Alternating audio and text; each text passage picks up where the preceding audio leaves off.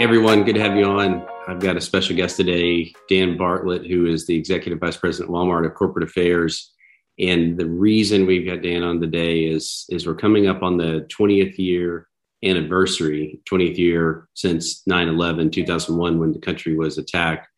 And what some of you may know, but not all of you would know, is that Dan had a very important role in the government at that time and was very, very close to a number of the events that happened on 9/11 and the years following. So Dan, thanks for joining, first of all. Good to have you. It's good to be with you.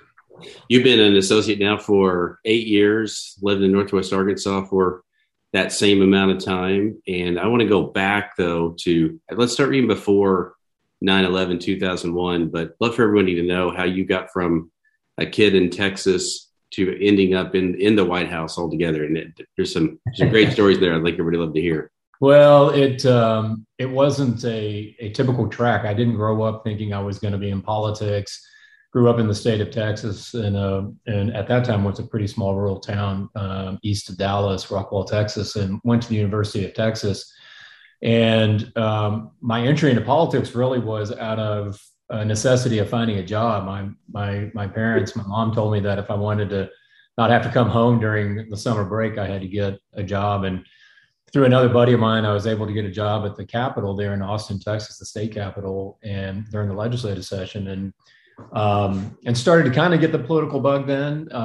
And through that, and another friend of mine went to work for a political consultant named Karl Rove, who at the time was not as well-known name, but as he is today in politics, and had the chance. I mean, at that time, George W. Bush, the son of George H.W. Bush, was the owner of the Texas Rangers baseball team, was contemplating running for governor of Texas against a wildly popular governor at the time, Ann Richards. And everybody kind of felt it was a fool's errand for him to run against her. I didn't know better to not think through that and maybe picked a different campaign. Turned out to be the right move. Met him very early, and that was, I think, the third or fourth campaign staffer hired right out of. I was finishing college, and it set off a pretty, remarkable run. I was the longest continuous serving staffer to President Bush. I was starting in October of 1993. And leaving the White House in July of 2007. So I went through both his terms as governor of Texas, was able to work on the presidential campaign in 2000, and then served over 7 years in the White House. So it was an extraordinary run. Yeah, pretty unique. And, when you got to, I don't want to skip over too much because there's a lot in there, but the candidate becomes governor, decides to run for president. And then once he's elected, what happened from there? How did you get from being a staffer in Austin, then into the White House and into the job that you ultimately ended up in before September 11th in 2001? Yeah, so most of my roles in the governor's office were more policy oriented. As we started to shift to run for president, and I worked on the reelection campaign for governor. And at that time, national pundits and others were already speculating that he was preparing for a run, which we were preparing for that in case he made the decision to do that. And my job started morphing more into the communications role. And as I did that into the presidential campaign, it became almost exclusively more on the communications side. And I was kind of a conduit between the two. And so being on the core campaign staff, historically, those core campaign staffers then make up a core part of the White House staff as well. And so I came in first as deputy communications director under a woman named Karen Hughes. And that was my role for the first year and a half or so. And Karen, for personal reasons, decided earlier than all of us anticipated with her family to move back to Texas and leave the White House a bit early. And I was promoted to communications director much earlier than I thought I would be or deserved, frankly. And I was, I think, the youngest communications director ever in the White House. Like I said, it was surreal. I mean, there were moments early on in there where, if you remember the movie Forrest Gump, and there's always the picture of Tom Hanks in these historic moments that he's the person out of place. I felt like that many times, being in some of these moments that it just didn't feel like I should be there. So And obviously, as that rolled right into 9/11, because it was so early in the presidency, all of us were still really trying to get our own footing and being comfortable with working at the White House and serving the President of the United States. So it was obviously, even going into that, in extraordinary circumstances. So there's a leadership lesson there that I think a lot of people on our team would want to hear. So when you got the job as communications director, how old were you at the time? Oh, I had to be 31, 32. 31. Right. So younger than probably everybody in the room and most conversations, and that feeling of, I'm not sure I deserve to be here, should be here. How did you manage that? Because it happens in retail all the time. People get to roles that they weren't expecting at a certain time, and you got to grow into it. And in this situation, you didn't have a lot of time to work into the job. No, it was, there were some pretty dominant personalities. I mean, I walk into a meeting with Condoleezza Rice, Don Rumsfeld, Colin Powell, Dick Cheney, and I'm sitting there thinking, I have no business first being in this meeting, and much less speaking up in these meetings. But then you just tell yourself there's a reason why you were given this job. There's a reason, and the person that mattered only in that room was the person who ultimately gave me that job, which was President Bush. And over time, he put me through my paces, and he was very much, what I really appreciated, his leadership style.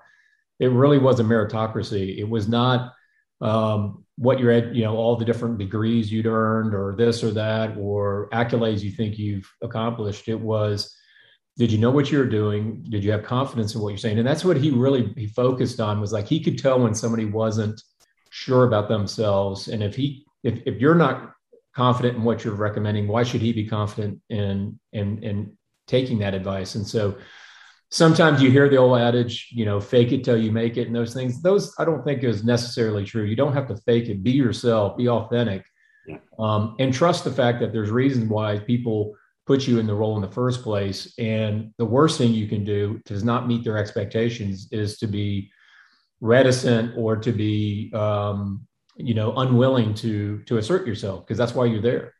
That's right. That's right. Be who you are, and you're unique in your own way. Well, let's start with then the morning of 9/11. Probably a normal day. I remember it really well. I don't remember anything up until about 8:45 that morning, but normal day of the week, and what happened. And for all those that are watching, you'll hear in a second, but Dan was at the school in Air Force One, made the 2 stops later that afternoon, and then eventually back to DC. But just talk us through the morning and what happened to the events that led up, around 8:45 that day. Yeah, so it was a typical day. There was, so we're 9 months into the presidency of a first-term president, very similar situation to where Joe Biden, the current president, finds himself facing now, probably the first bit of adversity, in the sense that, there's a lot of commentary around President Bush's agenda stalling, particularly around education reform, which he was pushing at the time. So we were traveling that day in Florida to talk about and highlight the president's reform package around education. And so that morning he was supposed to do the school visit.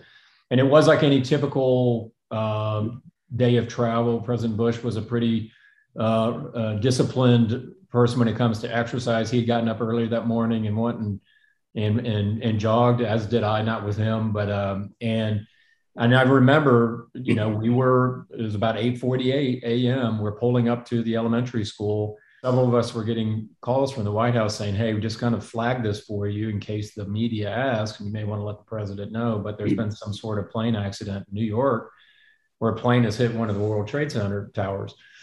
And similar to everybody else, including the president, who himself is a trained pilot, thought that is, either a weather-related event or, some sort of, did the pilot have a heart attack or some sort of medical event that had caused such a egregious error, because it felt like, we didn't know it was a commercial airliner at that point. We just thought it was a personal aircraft. So a lot of puzzlement around that, but it wasn't one in which we thought anything other than just that, an accident. It wasn't until we got into so we felt like with that in mind, we thought, there's no reason for us to disrupt our program or the president's schedule at that point. And so we proceeded with that. And so the president then, as it was, recorded in history and famously referenced, was he was sitting in the classroom.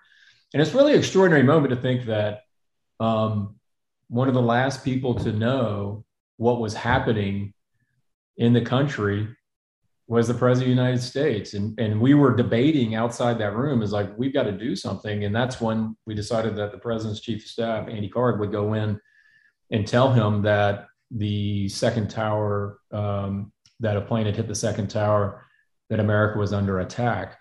That then became a moment for President Bush to decide what to do. And I think at that time, he felt like in times of leadership, you have to show a steady hand. And the last thing we wanted was some sort of panicky move. And so it was his judgment to let that program for a few minutes finish before he left, as opposed to bolting out of there. I know there's been a lot of armchair quarterback, whether that was the right thing or not. It didn't change anything about the decision-making or what had to transpire. So we quickly, after that, huddled the president in the holding room. And anytime the president travels, he has a room that has secure lines for him to talk to anybody that he needs to talk to. In this case, it was the vice president. And at the same time, the FBI director, who was on his second day on the job. Bob Mueller was the FBI director. Can you imagine the second day on a job that you have to deal with the most an unprecedented attack on our territory. And so at this point, you have a lot of what they call the fog of war, a lot of information flowing in. We didn't have a firm grasp, but we knew that we made a very short remarks there. So I'm there help preparing President Bush to make remarks. Very difficult to do, not knowing where we were in this attack, how many more elements to it or stages to that attack there might be. But the plan was to, as quickly as possible, is to get to Air Force One. And at that time, we presumed that we were heading back to Washington, D.C. That turned out not to be the case. So when this all happened, I'm sure we all remember that we're watching the president holding his composure. You could tell he was a bit biting his lip, trying to figure out what to do. And then you're all huddled over on the sides and outside the room, trying to make decisions. When you got regrouped, you got back to Air Force One. What happened that changed then the decision to go from DC to instead turning to Louisiana? Interesting enough, and just these little things that, not there at the time. We, anytime you travel with the president, you're in the big motorcade, all those different things, and they travel pretty swiftly. I remember getting in that motorcade to the Air Force Base where the Air Force One was, and we were probably going 100 miles per hour. It was faster than ever, and they had a whole cocoon of police cars and other things around in case there was some sort of car bomb. When you start seeing what the Secret Service does when they're in emergency mode, it was quite extraordinary. And then when we got to the airport itself, and there was, the pilots and others said that there was some unidentified vehicle at the end of the runway on the opposite side. So they got permission to take off opposite direction and use diversionary tactics. When I tell you, this is not like when you board American Airlines or Southwest Airlines where they wait till everybody gets seated. When you're typically on Air Force One, people are walking around while we're taxiing and taking off. And I do remember, and usually we take off with a pretty decent ascent, but nothing out of the ordinary. That plane took off like a rocket. And I distinctly remember like literally holding on to a chair so I wouldn't fall over because of the diversionary tactics they were taking out of precaution. And it was about that time really when we were taking off that the Pentagon got hit. And so this notion that we were going to go back to Washington, D.C. was changing as, by the minute, by the second. And the decision then was to regroup, to head west and regroup at Barksdale Air Force Base in Texarkana, Texas. And so we started to head that way. And again, like I said, interestingly enough, and one of the difficult things in a period like this is that you try to divorce the personal from the professional, which is very difficult to do. For the president himself, he has family. The First Lady Bush, Laura Bush, was at the Capitol for an event that day, the U.S. Capitol. Former President Bush, his parents were traveling as well. I think they were in Milwaukee that day. So you're trying to, he has his daughters also. And so he's trying to, my family, okay. And we're all doing the same thing. And you got to remember, this is before iPhones and all that. I mean, the most, kind of cutting edge technology at that point was a BlackBerry. For those of you who are a little bit older might remember. And we had one person in the traveling party, Carl Rove, who had a BlackBerry. And I remember all of us getting in line and sending our wives, our spouses, notes with that BlackBerry saying, I'm okay. I'll talk to you when I can. It turned out the next time I talked to my wife was about 4:00 that morning. And so the day went on as we traveled to Barksdale Air Force Base, again, there to try to assess, at this point, we don't know how many commercial airliners are now literally being turned into missiles and into weapons. And so the FAA and the Department of Transportation working to try to ground all the commercial aircraft that are in the air. And we're talking about thousands of planes, many of those kind of particularly international flights coming in with no knowledge of really what the extent or how many waves of attacks we were to expect.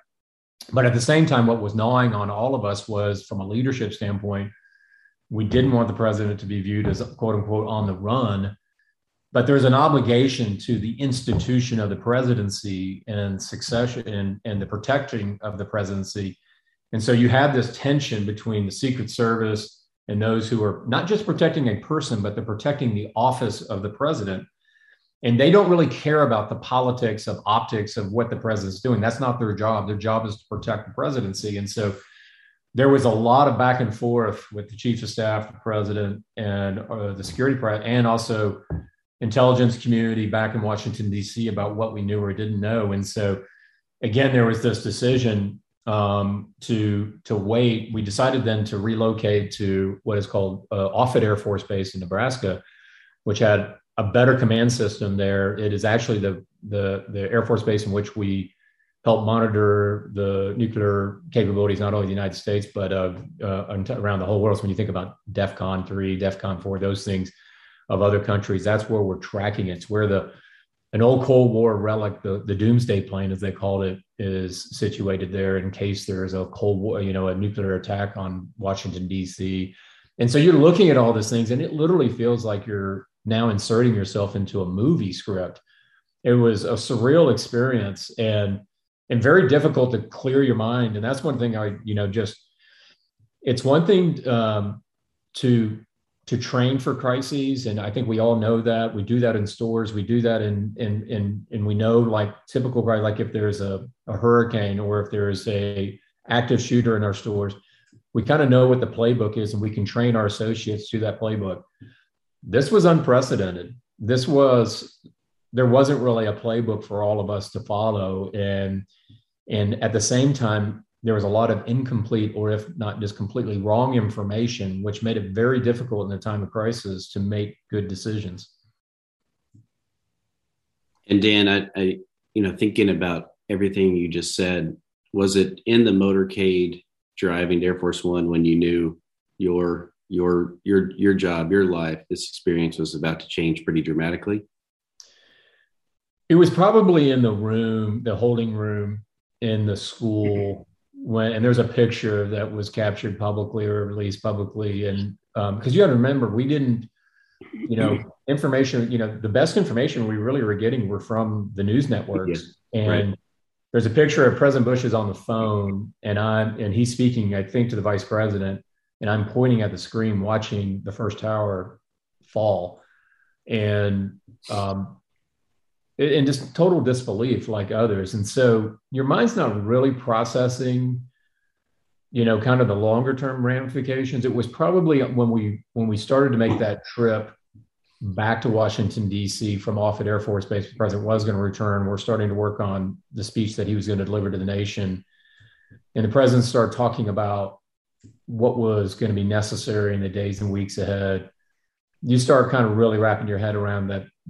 This has fundamentally changed the nature of the job, a job that, again, we were just kind of starting to get our arms around, having only been 9 months into the presidency and knowing that the presidency for this president had fundamentally changed. And what was really interesting to watch with him was how do you check your emotions and keep your emotions at bay. And he had a range of those emotions of sadness and sorrow for those who lost life. And there were people, and we learned while we were on Air Force One that at the time, the Solicitor General for the United States, Ted Olson, his wife, Barbara Olson, was on Flight 77 that ultimately hit the Pentagon. It really struck home that here was somebody that we knew personally who was part of this horrific event. And then anger.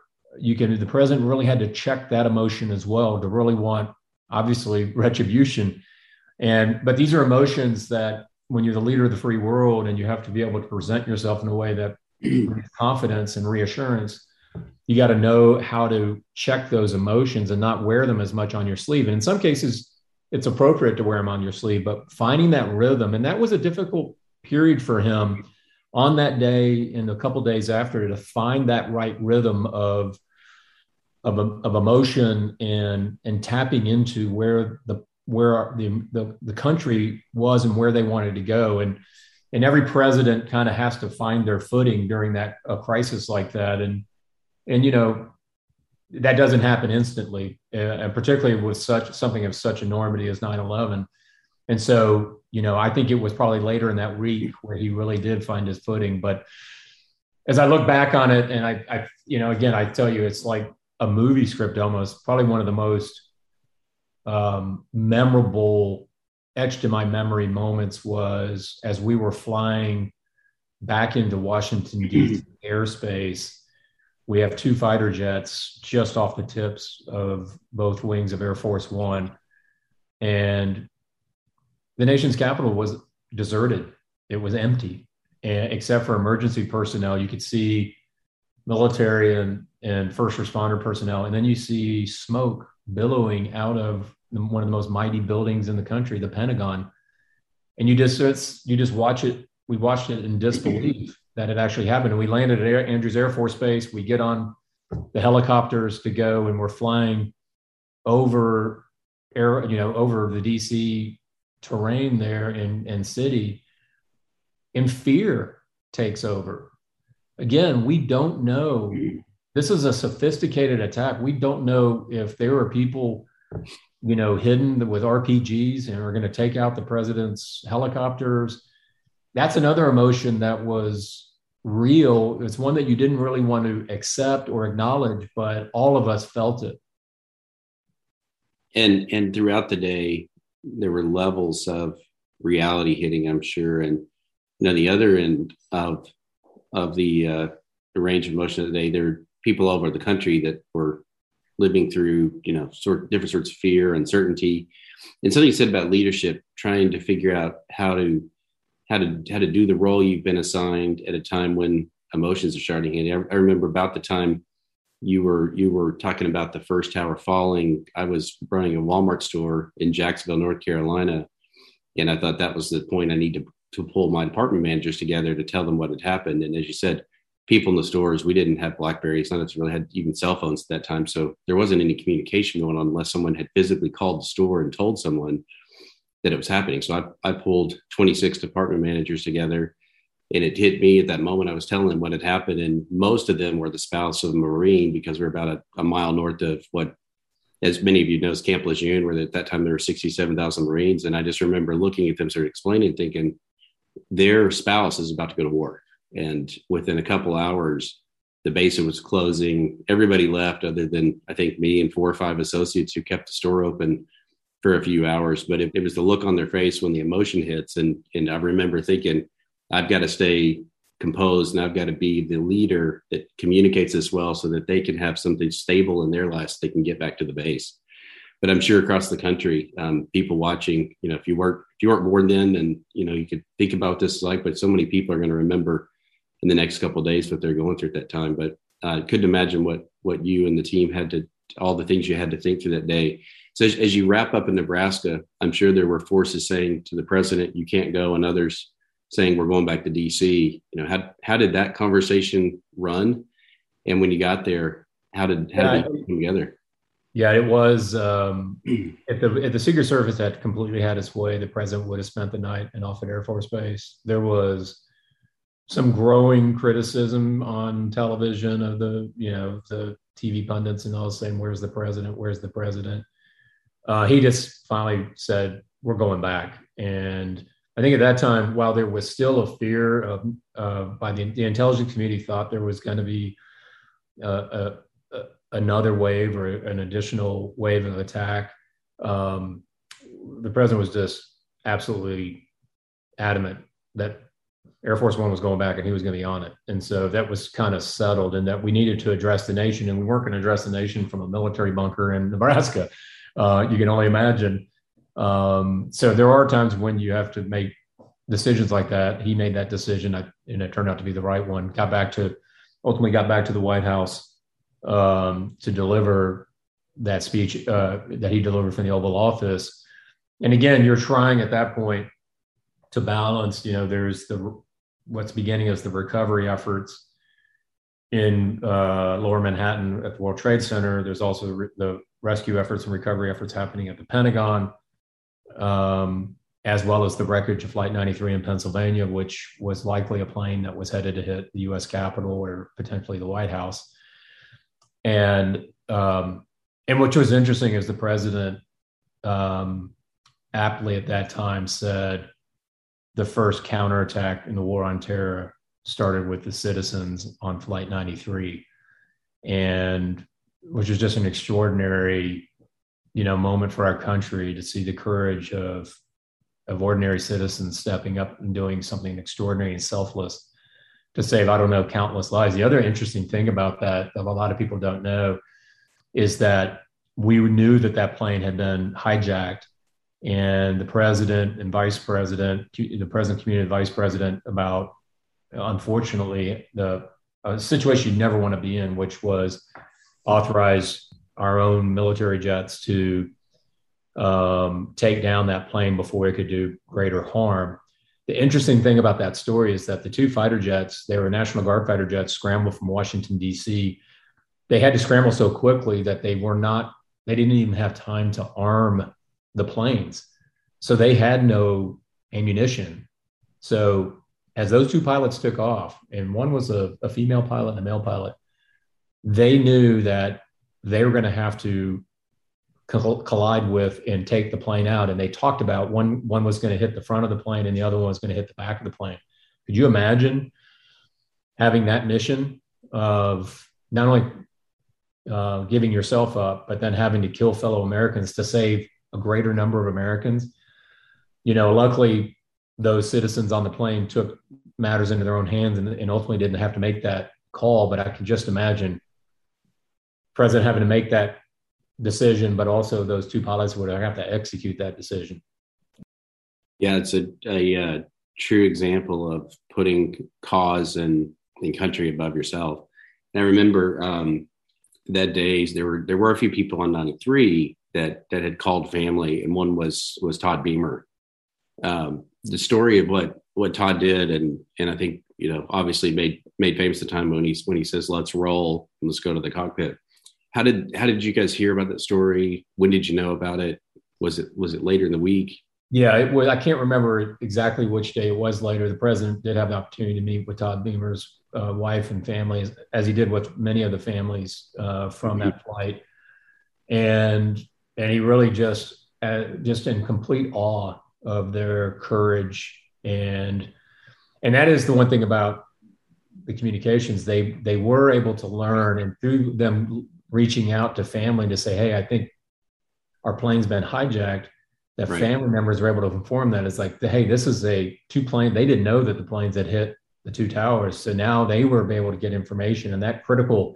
If you think about it, if it really was the first military operation in the U.S. response to a terrorist attack, intelligence being given to the front line and them acting on it like Todd Beamer did, they knew, okay, we know what they want to do with this plane. There's a target of civilians they want to take out. Let's roll. Just extraordinary. And I remember attending the ceremony we did in that field in Pennsylvania, where we now have a monument recognizing their heroism. Just extraordinary. Yeah, it was. I distinctly remember when the plane went down, someone recorded Vice President Cheney stating that was an act of heroism. And then as a Walmart associate, probably a year or two later, I don't remember the time exactly, we also had the chance to hear from Lisa Beamer. She came and spoke to all of us at one of our fall or year beginning meetings. And it's one of those events, moments that in my career I'll never forget. And it's a true privilege of getting to hear from someone like that. And it's the advantage of being a Walmart associate, and pretty amazing experience overall. So, Dan, the events of 2001 and beyond, fast forward now to 2020, we are trying to manage a retail business. We're in the midst of a global pandemic. I remember the day that you and I met in the hallway when the World Health Organization determined that coronavirus was a pandemic, a global pandemic.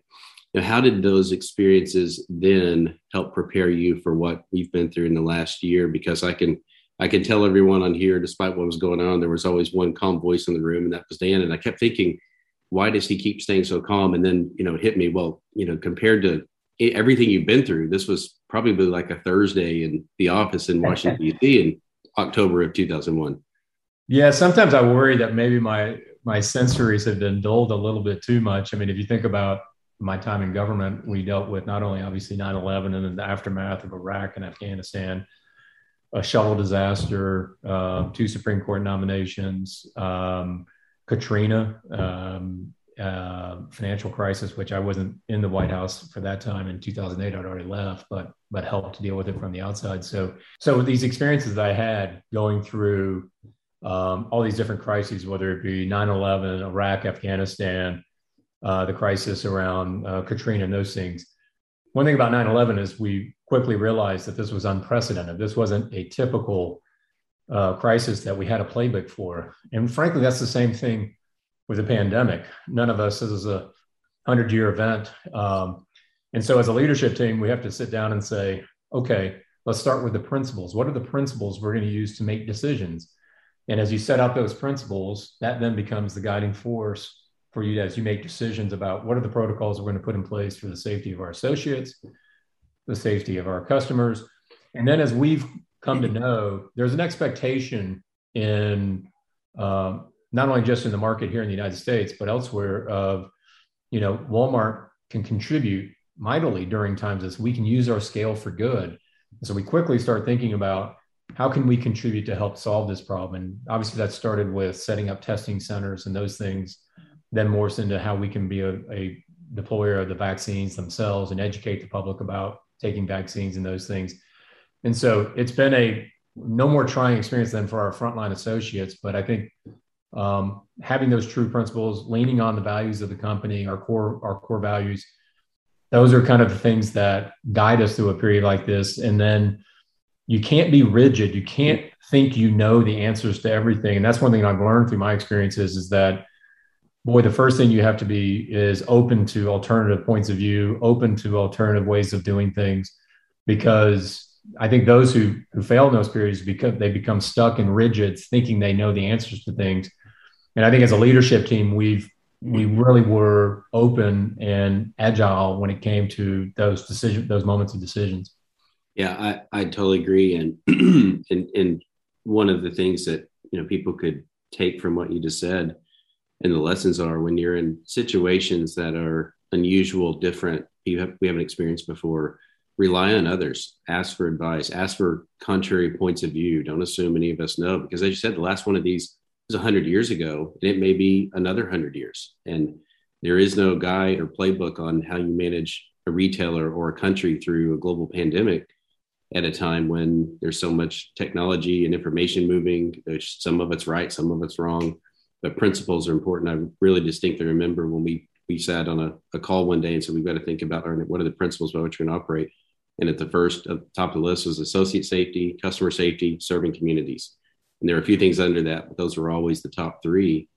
And those principles really helped. Something I did learn in the last few years that I've heard for many years, but and many times when the pressure's on, it's usually not as bad as you think. It's not as good as you think. And trying to stay somewhere in the middle and stay grounded and rely on facts and information, and trying to keep emotions down, which leads to, in times of crisis, you got to sleep, you've got to eat, you've got to rest, you've got to stay in a position where you don't become fatigued and let emotions come over. So the last question is, through the time of 20 years ago and last year, how do you stay balanced and make sure that that you're rested, you're thinking clearly? Because, any of us in any of our jobs, whether you're a cashier or a store manager or working in a fulfillment center, there's enough work to go on 168 hours a week. That's always been that way and always will be the way. But how do you? I mean, my wife, when I was working in the White House, and they'd ask, say, this is not a job, it's a way of life, because it followed us. I had literally a secure phone phone underneath my bed that they wired so I could take calls in the middle of the night. And as we felt about that is, in the average stay for a senior staffer in the White House is a little over 2 years. I ended up doing it for 7 and had 3 children while I was in the White House. It was kind of a hectic moment. So you do have to, and I give the credit to President Bush at that time, is like really setting priorities around, and to him, he called it the 3 F's in his life: faith, family, and friends. Those were kind of the places where he got his energy from, and we protected those things, and his ability to get exercise consistently, get the proper amount of sleep, those things. And to really think about it, that this was going to be a marathon, not a sprint. And we all know working at Walmart, it's a marathon, not a sprint. And so we have to have boundaries. And I know that's one thing for those of us who are working remotely, that's tough to do, the boundaries between the personal and the professional, but you got to create those boundaries and protect them. We've got to have, these values of respecting the individual and these things. We have to respect each other, particularly during times of stressful moments like we find ourselves in with the pandemic and whatnot. And as we dealt with like the social unrest of this past, 18 months and those things, a lot of our stores and clubs were at, right on the cusp of where a lot of that disruption was. And so leaning on each other, focusing on our own health, focusing on our personal health, as well as our relationships. Those are all very important to be, and you got to bring your full self to work, and you got to feel comfortable doing that. And as a company, we're trying to get better at making sure that people do feel comfortable bringing their full self to work. And so, yeah, that's the thing about development and in running a business. When you think you've hit the destination, it just moved ahead a few more miles. So you got to get rest to keep it running. I remember last year we were all on about the 6 week straight of trying to figure out what to do. And I think it was you I called and I said, I think I've got a way. I figured out how my team can take a half day or day off, and we're all going to cover for each other. And I think you started laughing and said, good luck. And yeah. It was a few weeks after that I realized I understand that one day that we decided we would all take ended up being about a half day. And then, later in the summer, things normalized a bit. But for a couple months there, it was taking information, react as fast as you can, figure out how to source masks for associates before that deadline was coming. And, we know a lot more now and we're more equipped. But, for everybody that's watching, there's a lot in the stories that Dan's talked about, a lot in the lessons. And, we're in this as a team and we rely on each other. And what those principles you said of faith, family, friends, what you didn't hear in there was self. It's not all up to any of us to try to come up with all the answers ourselves or do everything ourselves. We've got a great team of people who can support us. And somewhere in the group, in any facility, there's probably a person who can help any of us think through what might be next and how to manage and just rely on people that have different experiences. That's the value of diversity and diverse thought and diverse backgrounds all coming together, trying to achieve a single mission. Yeah, I agree. And one final point I would make that I've learned during times like this is don't assume somebody else has thought of what to do. Don't assume that there's people above you that's figured it out. If you got an idea, share it. You'd be surprised how many times that it becomes the kernel of something that turns into a major policy change. I've seen it at government. I've seen it here at Walmart. So we don't know unless you assert yourself. So don't assume somebody else is going to come up with that idea. Be the person who comes up with that idea that helps improve the company, helps each other. And if it turns out to be one that we already thought of, no harm done. Right. It could be that big one that changes the direction of really important policies that could impact literally thousands, if not millions of people. Yeah, that's right. Because so many things we've done in the last couple of years have been emails from associates, an idea of when we went in a facility, in a store, or just some sort of communication, or ask Sam. There are great ideas coming in all the time. Well, Dan, thanks so much for the time. And for associates that want to participate in anything more broadly, there are things you can do. You can contribute at things like the Roundup at Walmart.com. That's a featured nonprofit for the 9/11 Memorial Museum, and then the Never Forget Fund. And anytime you have the chance to, if there's a way to either go see the memorial in New York or tour the Pentagon and hear the stories of what happened that day, just a great way to really pay some sort of tribute to those who lost their lives on 9/11 and the families and the survivors still today. This is an event that changed the country, and it's timely that we get to talk about this today as we head to the 20th anniversary of the attack. Dan, thanks a lot. Thanks for your contributions as an associate, and thanks for your contributions as an American government. You bet. Pleasure.